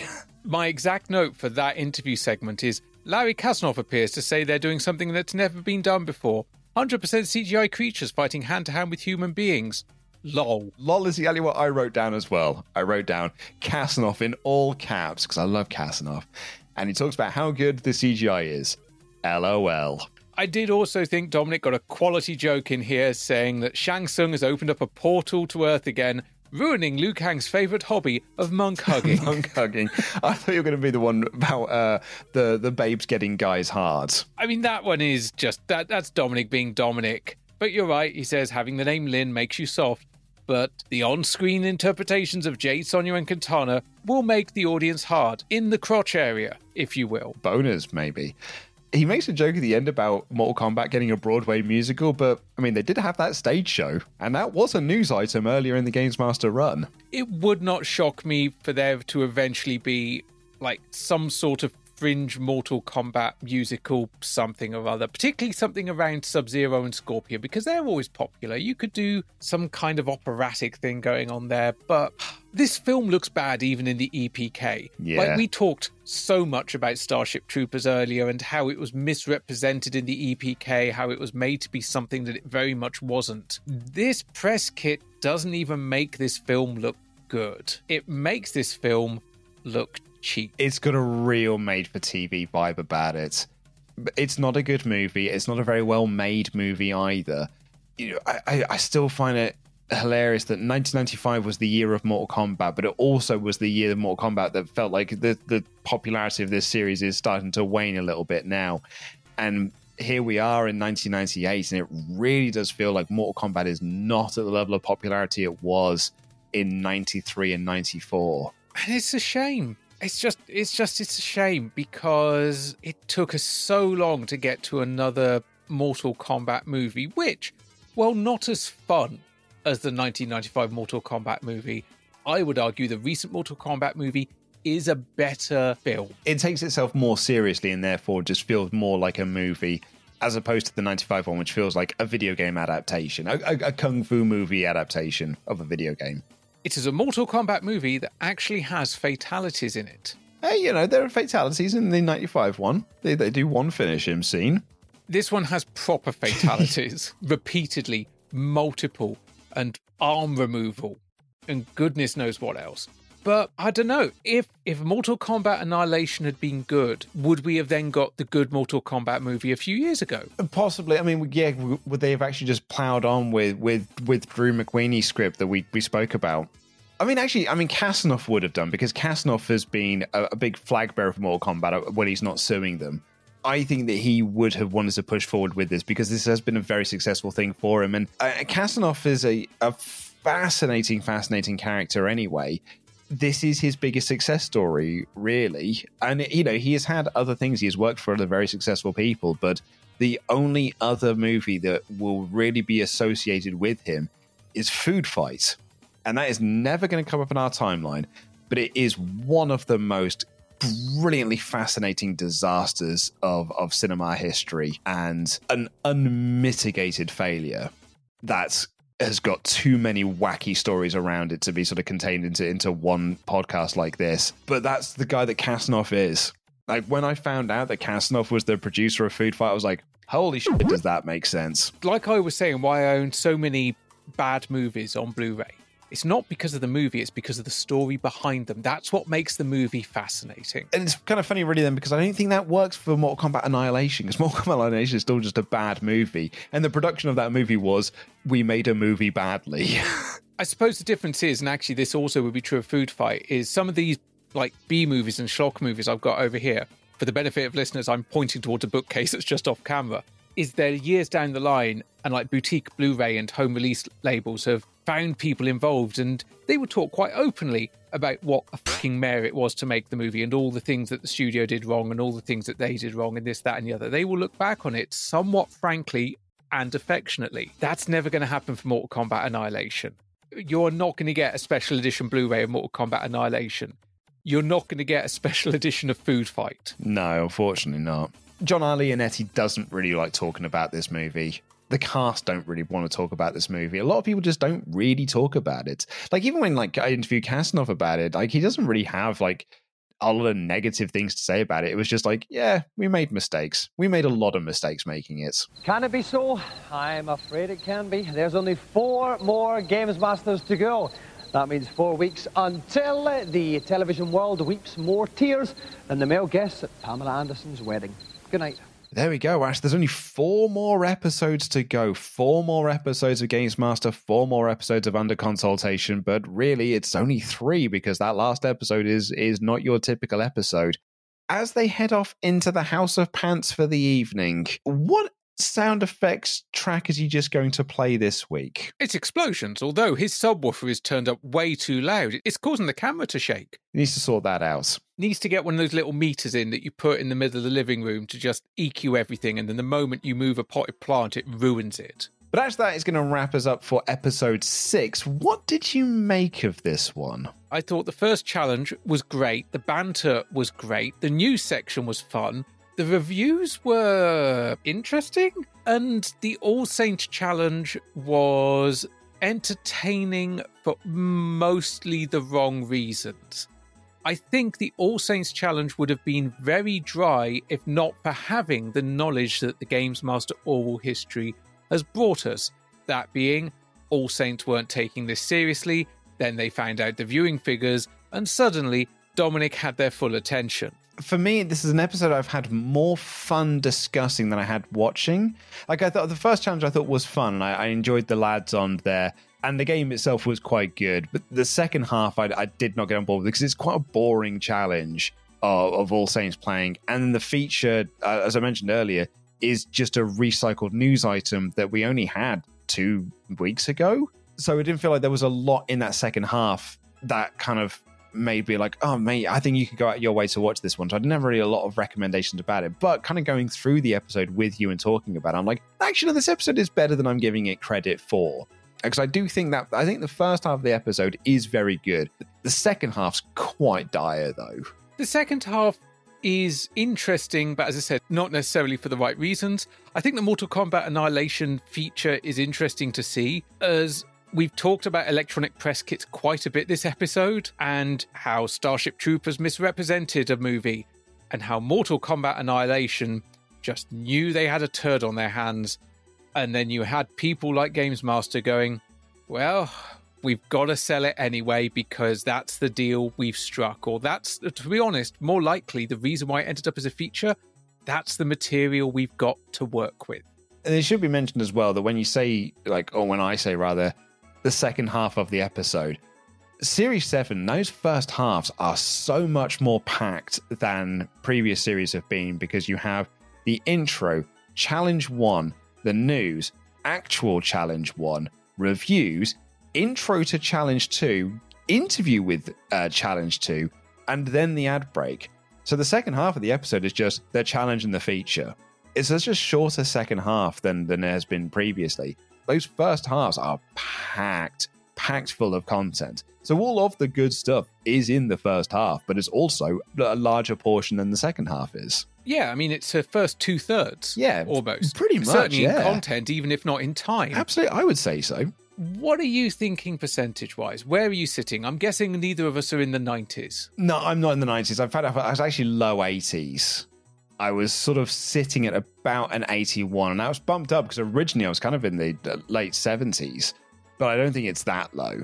So I am bumping it up into an 81. I'm a bit higher than you than this. I'm 84. Okay, I think that's our biggest disparity we've had in this series thus far, and it's only 3. We've had bigger disparities. We really have. In this entire run of Games Master, but I think 3 points of a 100% scale, we can survive that for another 4 episodes. But that's going to wrap it up for this episode. Thank you all so much for listening. You all rule. You can find us on social media, on Twitter at UnderConsolePod, on Instagram at Under.Console, and you can send us an email to feedback@underconsultation.com. And we are nearing the end of a series, so we will be needing your Series 7 feedback at some point soon. So start getting those emails across to feedback@underconsultation.com. And if you want to chat with us in real time, chat with other listeners, other fans of retro gaming, retro pop culture, modern gaming, future gaming, all sorts of entertainment, you can do so over on our Discord, details of which can be found in the show notes and on social media. And if you want to support this podcast monetarily, you can do so over at patreon.com/underconsolepod, where you'll get access to UCP Extra and our monthly community show Under Console Nation. At the £5 level, you'll get next week's episode 1 week early and ad-free. The £10 level, you get a little bit extra. Ash, what is that? At the £10 level, they get our golden glittery joystick waggler mug stuffed with stickers, badges, retro sweeties, retro trading cards, all sorts of goodies. And I take it and I package it up and I stick it up a small green dinosaur. And a shout out to those £10 backers: Adam D, Adam Warrington, Alexis, Andrew Cummings, Andrew Greenwood, Andy, Arcadia Wild Bill, Chris Price, Chrissy Two Sticks, Colin, David Palmer, David White, Gordon Aiken, Gordon Brandt, Gordon Dempster, Harriet Mangagirl, I Am Cheadle, Ian Roberts, Ian Williams, Jamie, Joe McGonigal, Joe Mitchell, Joe Trigg, Kevin, Kylie, Lawrence, Liam, Link, Mark, Matty Boo, Misha, Nick, Phil, Stopford, Retro Fun for Everyone, Reese, Richard, Sarah, aka Pink Lithium, Sean, Selena, Simon, Super Sexy Dave Fisher, The Amazing Cliff, Tom S, Tom Dylan McEvoy, William Cottingham, Xanderthal, and Zach. I just want to give a quick shout out to another podcast, the Two Geeks, Two Beers podcast, who recently did an episode looking at Games Master. And I got to say, it's fascinating to listen to what I would call an outsider's perspective on Games Master. And by outsider, I mean someone that hasn't been talking about the show for over 150 episodes. And just seeing what their recollections of it were, what they thought of the show. They asked a bunch of questions which they didn't have answers to, and I just found myself sat there just talking at the podcast going, well, actually, I was just really fucking annoying myself at the time. But it was a lot of fun, and also, crucially, they thought that Kirk Ewing was sexier than Dave Perry, and I think that alone is worth listening to the podcast for, even though I disagree with them on their opinions on Mortal Kombat 1995. We'll see you in 7 days' time. Take care, everyone. Good night.